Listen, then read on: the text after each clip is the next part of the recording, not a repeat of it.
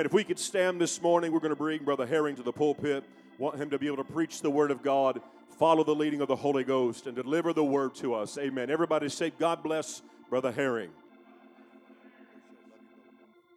Praise the Lord, everyone. Indeed, it's good to be in the house of the Lord this morning. Praise God.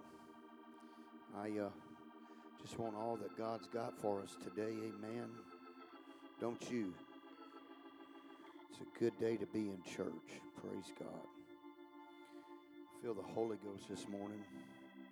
If you got a Bible, I ask you to go with me to the book of Luke,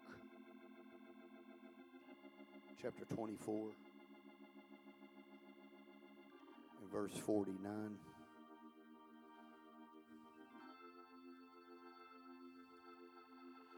Praise God. And then we're going to go to Habakkuk chapter 2 and verse 2.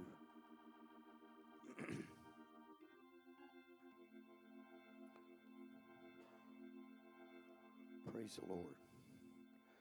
It says, and behold, I send the promise of my Father upon you, but tarry ye in the city of Jerusalem until you be endued with power from on high. Habakkuk chapter 2, verse 2 said, the Lord answered me and said, write the vision and make it plain upon the tablets, that he may run that readeth it.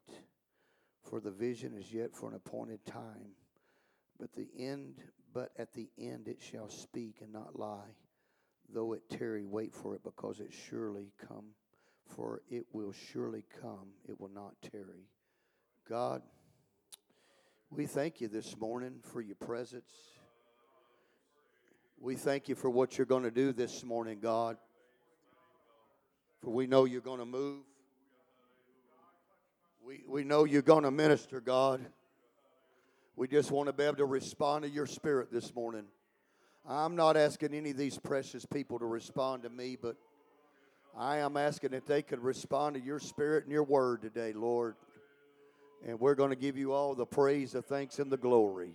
Why don't you put your Bibles down and why don't you raise your hands one more time? I know we've been praising him a lot already, but it'd be okay if we did that one more time. We love you, Master.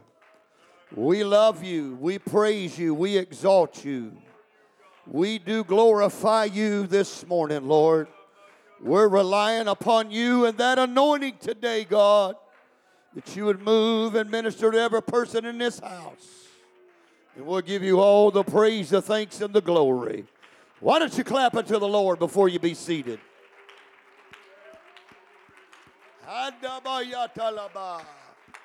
Hallelujah. Praise God. Praise God. And you can be seated this morning. I want to preach a little bit this morning by the help of the Holy Ghost. The pause before the promise. It was an exciting, amen, group of people that gathered together Jerusalem to wait for the promise. Luke tells us that they left the mountain of Christ's ascension full of joy. Amen. Praise God. It's not God's will that you don't have joy. You ought to have some joy. If you're a child of God, praise God, you ought to have joy. Amen. You ought not let nothing get in the way of, praise God, what God's given you. Amen. The book of Acts tells us they gathered together in the upper room waiting on that promise. Wait, Jesus. Come on, wait. Jesus said, tarry ye in the city of Jerusalem. Aren't you glad you don't have to go back to Jerusalem to get the Holy Ghost? Aren't you glad you can come to an altar today and give a free will offering to God, an offering of repentance, and say, God, oh, come on now, and receive the promise that God has already promised you, amen, that's waiting in an altar? The book of Corinthians tells us that the resurrected Jesus was seen by as many as 500 people. Praise God. There were as many as 500 joyful followers that set out to embrace the promise of God. However, in the latter half of that first chapter of Acts, when Peter stood among the followers that had gathered in the upper room, the writer notes that the fact there was only 120 that had gathered there in that room. One might wonder how 500 people get whittled down to 120. Although the promise was to all of them, it was spoken. Jesus was resurrected. He had given the promise in person. If you will but wait on me, I'll pour out my Spirit. However, between the declaration of the promise and the fulfillment of the promise, there existed a 10-day pause. And it summed up one single word: wait. We don't like waiting, do we?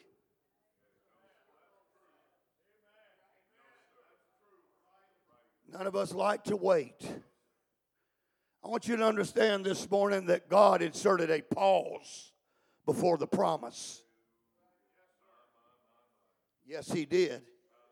He inserted a pause before the promise.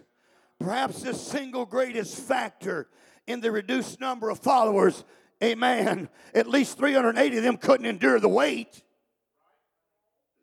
Nearly 400 people missed the promise because they couldn't get past the pause. Oh, come on, friend of mine. Maybe you've been in a pause. Maybe you've been in a pause, but there's a promise behind the pause. I said there is a promise behind the pause. Come on now, don't you get caught up in the pause and think that God's not going to do it. There is a promise in behind the pause. Come on, God's promised this church some things, but maybe you've just been in the pause, and God said, now I'm going to bring about the promise.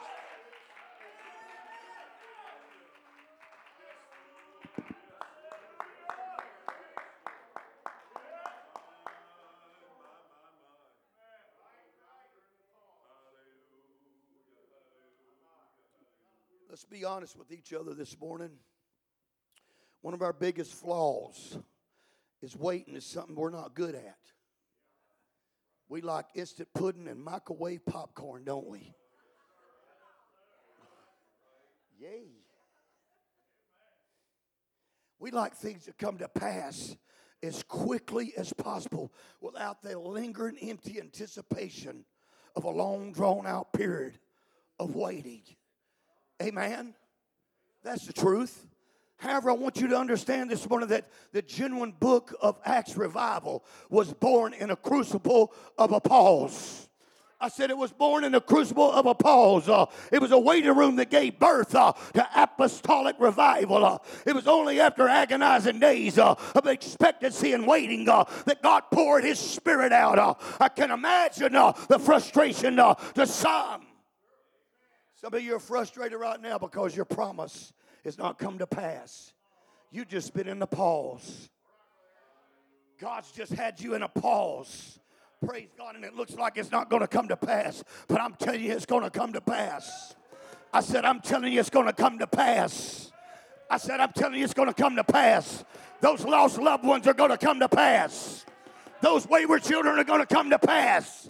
Genuine revival is going to come to pass. Come on, it's the promise in the pause. Oh, everybody praise Him a minute.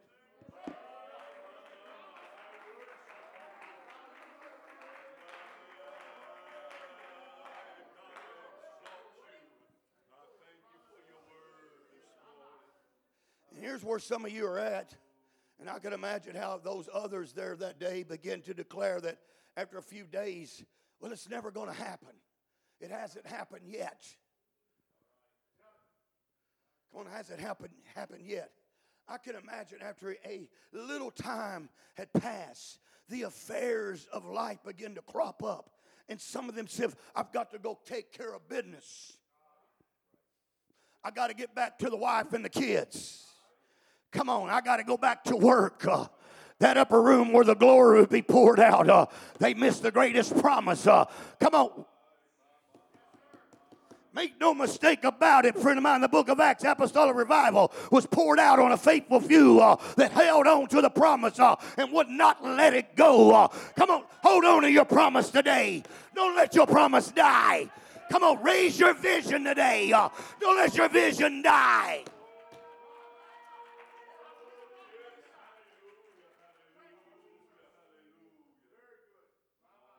Those faithful few that refused to leave the waiting room, but tarried until they were endued for power from on high. If you're going to be the modern day book of Acts church, you've got to realize there's power in the pause. There's power in the pause. Come on, Habakkuk, the whole ideal of having to wait on the promise is not, come on now, it's not something new with God. That portion of text that I give you this morning, Habakkuk, the vision, come on, that he's going to bring to pass. Then he told Habakkuk to write the vision down. Hello? Anybody ever wrote your promise down? Boy, I have. I remember the last time I was here, I preached about the promises of God, and I set out bags everywhere. Y'all remember? Some of y'all remember that? I set bags out everywhere. And I said, if you knew that your promise was in that bag, I know it's just a bag. I know it's just a paper sandwich bag.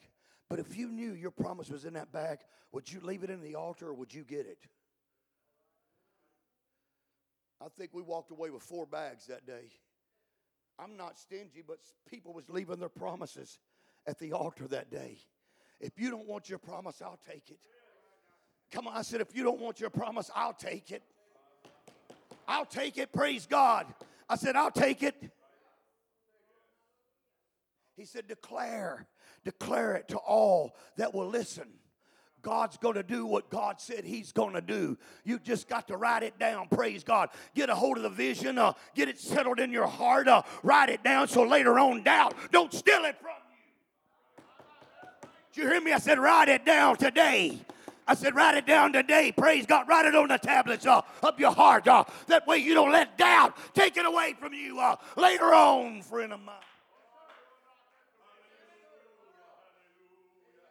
Make sure you establish the fact that this is what God said he's going to do. But then he goes on to declare that the vision is for an appointed time. God is indeed going to do what he said he would do. The problem is too many times we allow the weight to rob us of the promise. We get tired. We get tired, brother. We get tired. We get tired in the wait and say, God's not even in it. And you're just in that pause. You're just in that pause. Too many times we lose our way somewhere in the pause before the promise.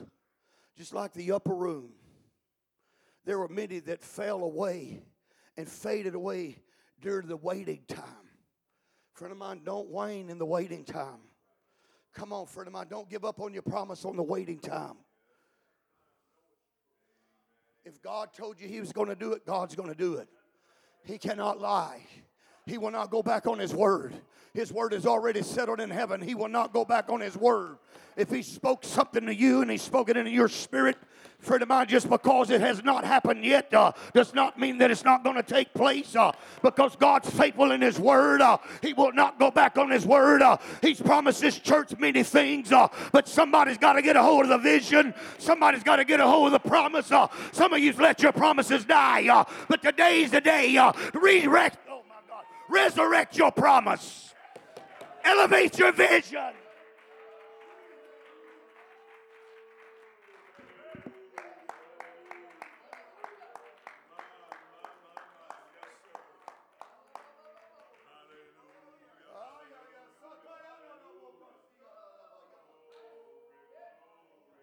What God's already spoken to your heart, what God's spoken into your life, what God's declared for this church will come to pass.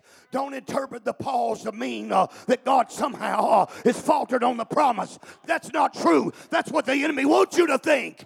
That's what he wants you to believe. But it's not true. Come on, somebody say, it's not true. My promise is still yet alive.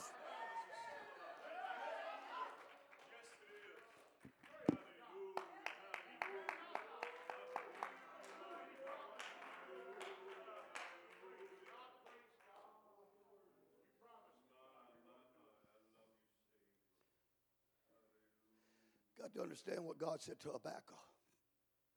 In the end, it will speak. The vision will come to pass. Amen. God will make good on what God said He would do. If God told you your family's coming in, they're coming in. If God told you your babies are coming back home, they're coming back home. Come on, if God said to a friend of mine, He's going to give you something, He's going to do it. If He told you He's going to give you a better job, you're going to get a better job. If He told you He was going to bless your finances, He's going to bless your finances.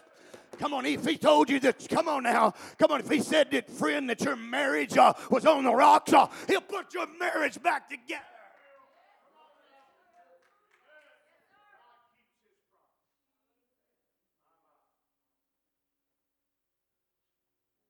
I was in a revival in another state, and I wanted to pray for this man so bad, but every time I got ready to go pray for him, God would not allow it. I wanted to. Man, we were having revival. In that revival, I think we had over 50 people get the Holy Ghost in that revival. They were just coming from everywhere. They were just walking in off the streets, coming in, getting the Holy Ghost in that revival. And I wanted to pray for that man. I wanted that man to have the Holy Ghost. And because God was pouring His Spirit out. And when I went back there to pray for him, the Lord said, go pray for him. And when I went back there, I said, can I pray for you? He said, no, you may not. Well, you have to realize He didn't reject me. And I know some people say, well, He rejected me. No, He rejected God. I'm just an extension of God's hand. He didn't reject me. He rejected God that day. And he mumbled something, and I said, excuse me? And he said, I'm going to kill him. I said, no, man, we're not killing anybody here. And he said, you don't understand. I'm going to kill him. And he began to tell me the story about him and his wife, and the man that he worked side by side with was having an affair, and he wanted to kill him. And we got back to the trailer that night, and I looked up in the mirror, and I seen this vehicle pulling in. And when the guy got out, I said, oh my God, it's that guy. And I didn't have no weapon. I didn't have nothing.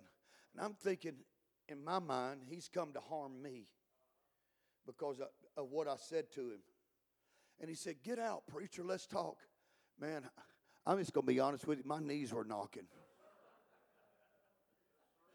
They were. And my wife begged me. She said, please don't get out. I said, I got to. I don't know what else to do. And when I got it, he said, I tried to get a hold of I said, hold on, Roscoe. I've got a hotline to him. Man, I called that pastor. I said, get here immediately. Now. He said, what's going on, man? I said, that guy that I told you about, I said, he's here. I said, you need to get here now. He pulled up. When he got out, he said, we. And I said, we. There's no mouse in my pocket. I said, you're the pastor. I'm the evangelist. He's your saint. You take care of him. I'm just here to preach revival. I don't know what happened between. They stayed in that office all night long in a prayer meeting, talking. But you know what? The next night, I'll tell you how great God is. God's such a great God. People give up on the promise of God so easily. But the next night, he was the first one into the altar. He got the Holy Ghost. She got the Holy Ghost. Their kids got the Holy Ghost. The brother-in-law got the Holy Ghost. The sister-in-law got the Holy Ghost. All their kids got the Holy Ghost. Come on, friend of mine. He held on. I don't know what kind of promise that pastor promised him that night. Praise God, in that, come on now, in that office that they made out of an altar. But something took place. Come on, we're so quick to give up on our promise, aren't we? How many of you give up on your promise because it didn't come to pass? You don't have to raise your hands. But I know there's a bunch of y'all here sitting this morning that's give up on your promise because it didn't happen. Praise God. Ready just to throw the towel in. I'm never going to get the Holy Ghost. You will if you'll give God everything and not hold anything back. If you'll say, okay, God, here's everything. Here's all of me. You have to put yourself on that altar. Praise God. All you got to do is just put yourself on the altar and say, God, here I am. I told God just how rotten and sorry I was. Amen. I knew there was no good thing in this flesh of mine.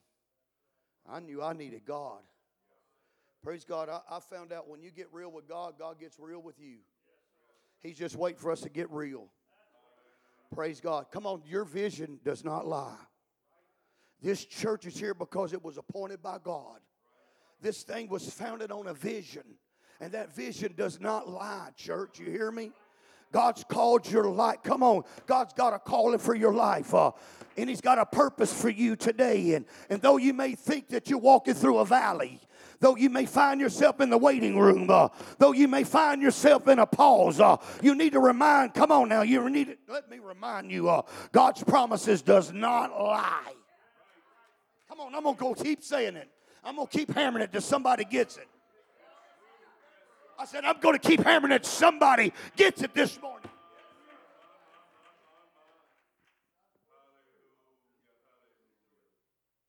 You know, I've learned through the passage of time that the key to making it through the pause is to get heaven's perspective.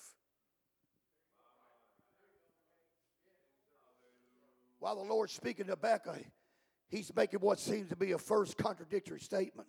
Though it tarry, wait for it because it will surely come. It will not tarry. Now let's look at the first two halves of this sentence. The first half is addressed to the reader. The subject implied, you. What God is saying is, even though it seems to tarry from your perspective, wait on it. Wait on it. The second half of the sentence, on the other hand, friend of mine, states the objective fact, because it will surely come. It will not tarry. Amen. This is heaven's point of view. From heaven's point of view, it won't tarry because it's already been done. It's already been done. Understand this. As far as God's concerned, you've already got the answer to your prayer. You might be saying, well, I don't see it yet, God. That's your point of view.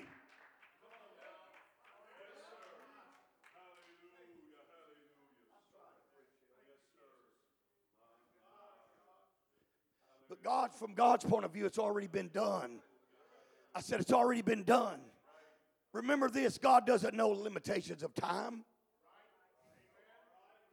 He inhabits all the space at all the time, all at once. He sees yesterday, today, and tomorrow as if it were right now.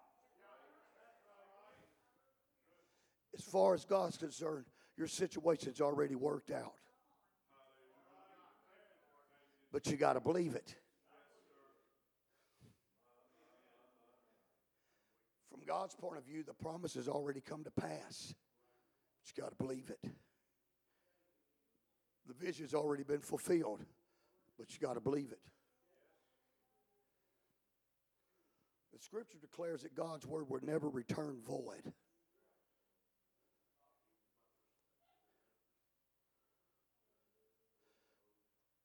Truth from this, come on, the truth is that from the moment the word was spoken,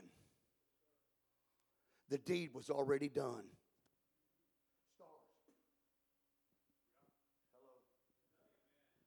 He spoke everything. That's why everything is subject to the word. Everything is subject to the word. Because he spoke everything with the word.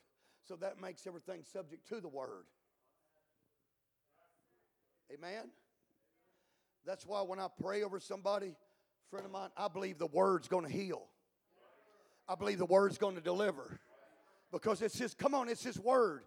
It's the spoken, come on now.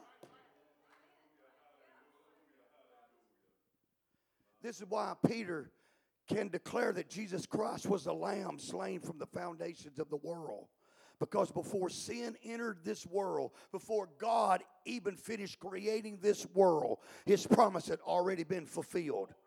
Yes, there's a lot of tarrying. Yes, there's years of waiting.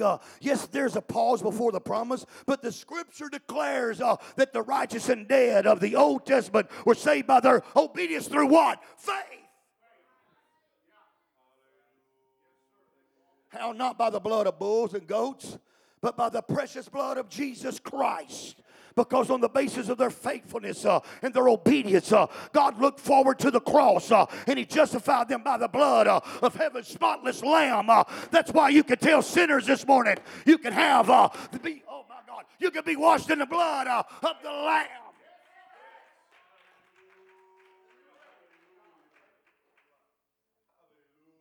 Because as far as God's concerned, there's fresh blood still flowing from Calvary's throne. Come on, the same is true with the promise. Though you may find yourself on the waiting and waiting on it, the word of the Lord comes echoing through the corridors of time. Be not discouraged. It's already been done. The promise is yours. Wait upon the Lord and see. Isaiah said, but they that wait upon the Lord shall renew their what? Strength.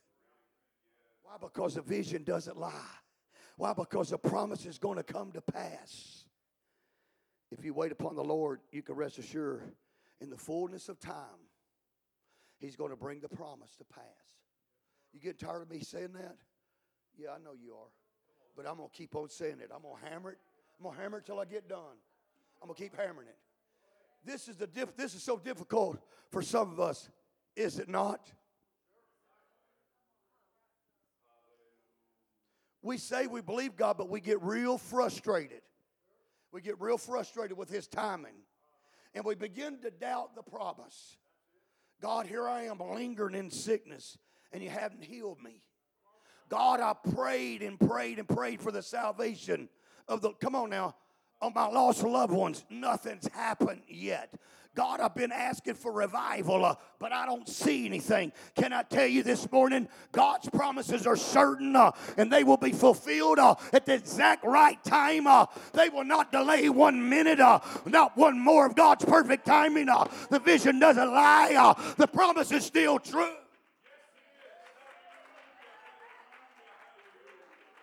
Did He not say in this last days, I'll pour out my, Spirit upon all flesh? It's still going to happen. It's still going to happen. The latter rain, the word says, is greater than the former. The promise is going to come to pass. These promises belong to the book of Acts church. They're going to come to pass according to God's word, according to God's time.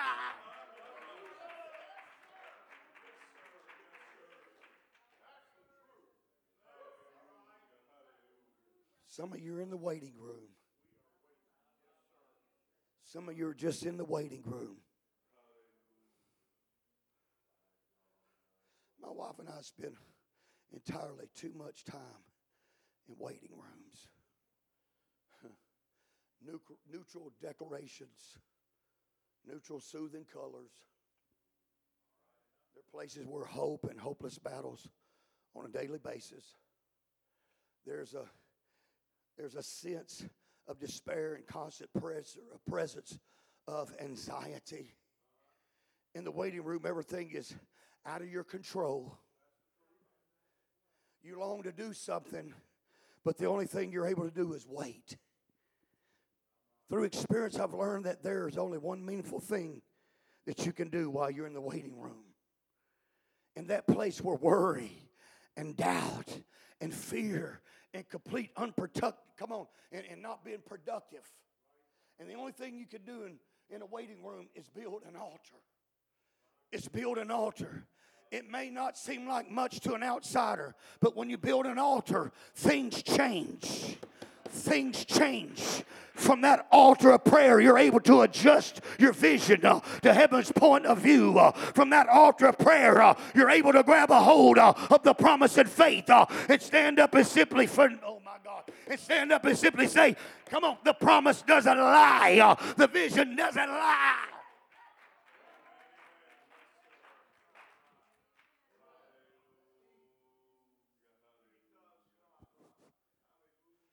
Matter of fact, the book of Acts tells me that's exactly what the first century church did when they found themselves in God's waiting room in the pause before the promise. They built an altar. They built an altar. And they was all in one accord in one place. And they built themselves an altar. Come on, some people's altars don't mean what it used to mean to you. Come on, because you could come around this altar.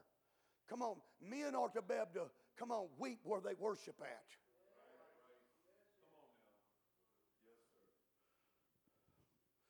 We've kind of lost that, haven't we? Weeping where we worship. Come on, our altars just don't have that same meanings they used to, do they?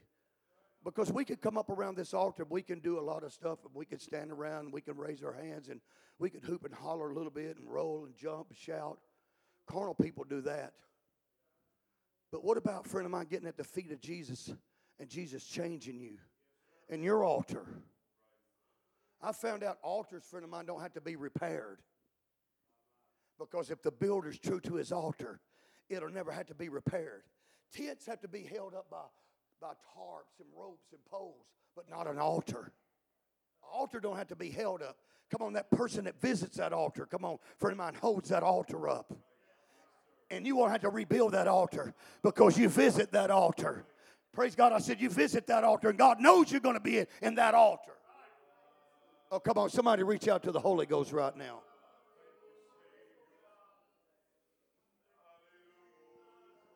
Come on, you need to tell God, God, you need to help me with my altar today.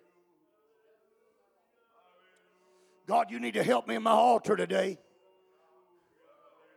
We even busy when we come to church because our minds won't shut down. And we won't let God speak to us because our minds are so busy. Praise God. You need to ask God, God, help me to shut my mind down to where I can hear your word, to where I can take this word in, to where this word will do something for my life. This word will change me, God, and I'm going to find that change in my altar. Come on, reach out to him for a minute, church. Come on, reach out to him, church.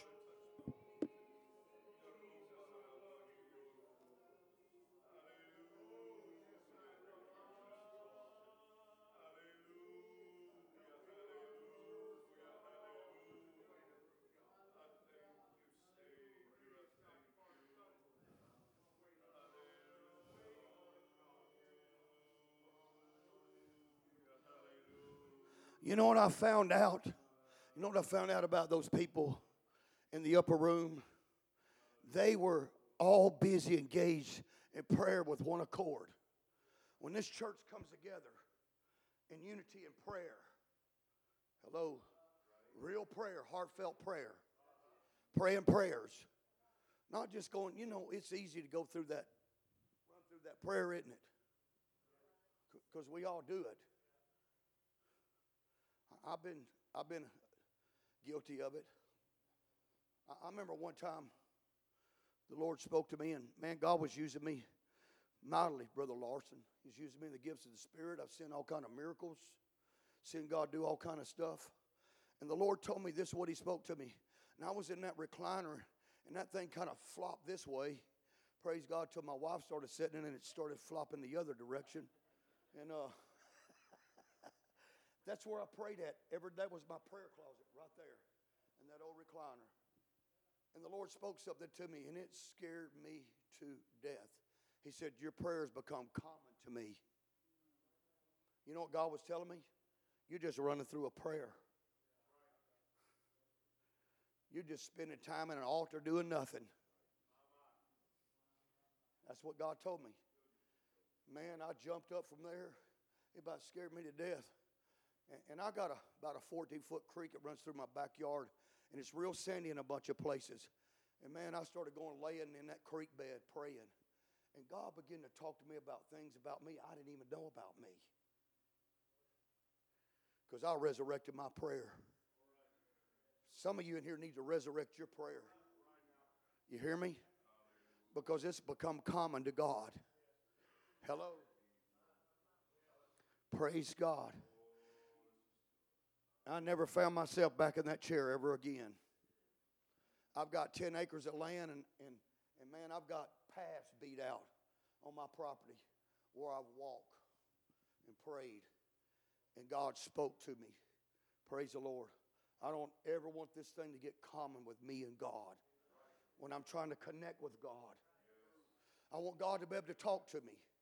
I want to talk and then I want to listen. Sometimes we do all the talking and don't listen. Because we got so much to tell God. God said, if you'll just shut up for a little bit, I'll talk to you.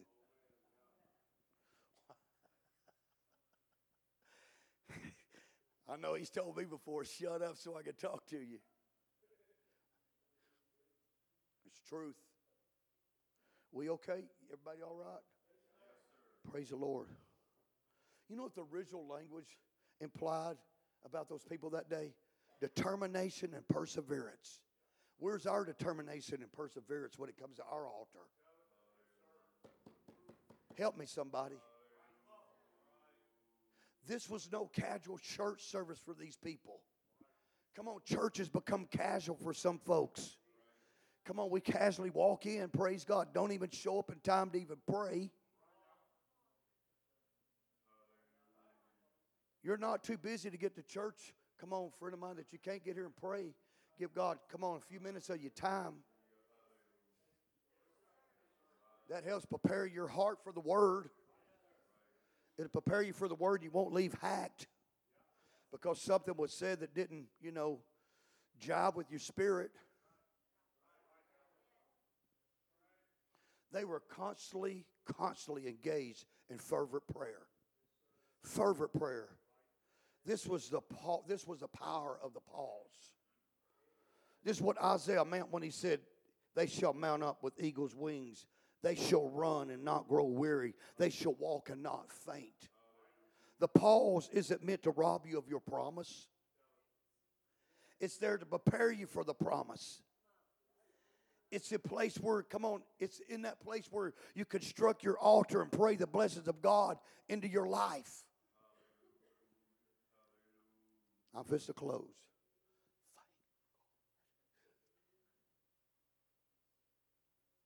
I want to remind you one more time, though you find yourself in the waiting room of sorts, God's going to bring the promise to pass.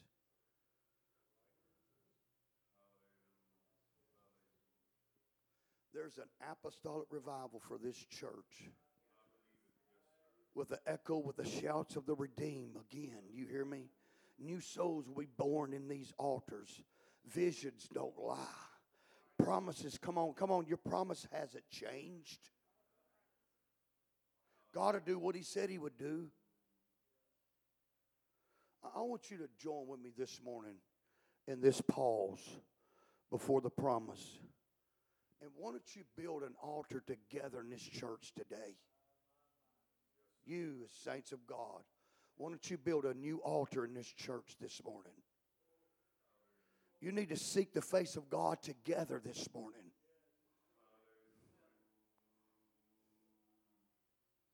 Why don't you get with somebody this morning and pray for apostolic revival here in Truth Church?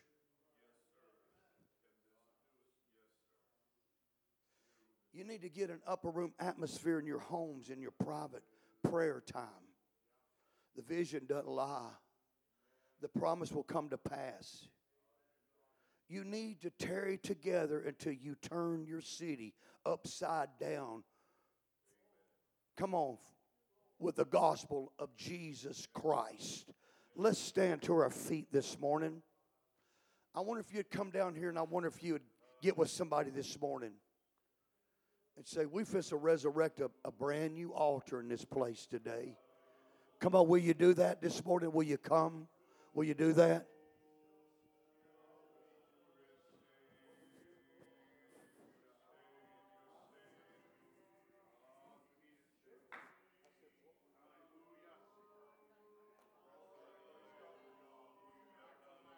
Come on, gather up, get you somebody, grab them and pray with them. Come on, say, we fist to build a new altar in this place. Come on, grab you somebody and pray.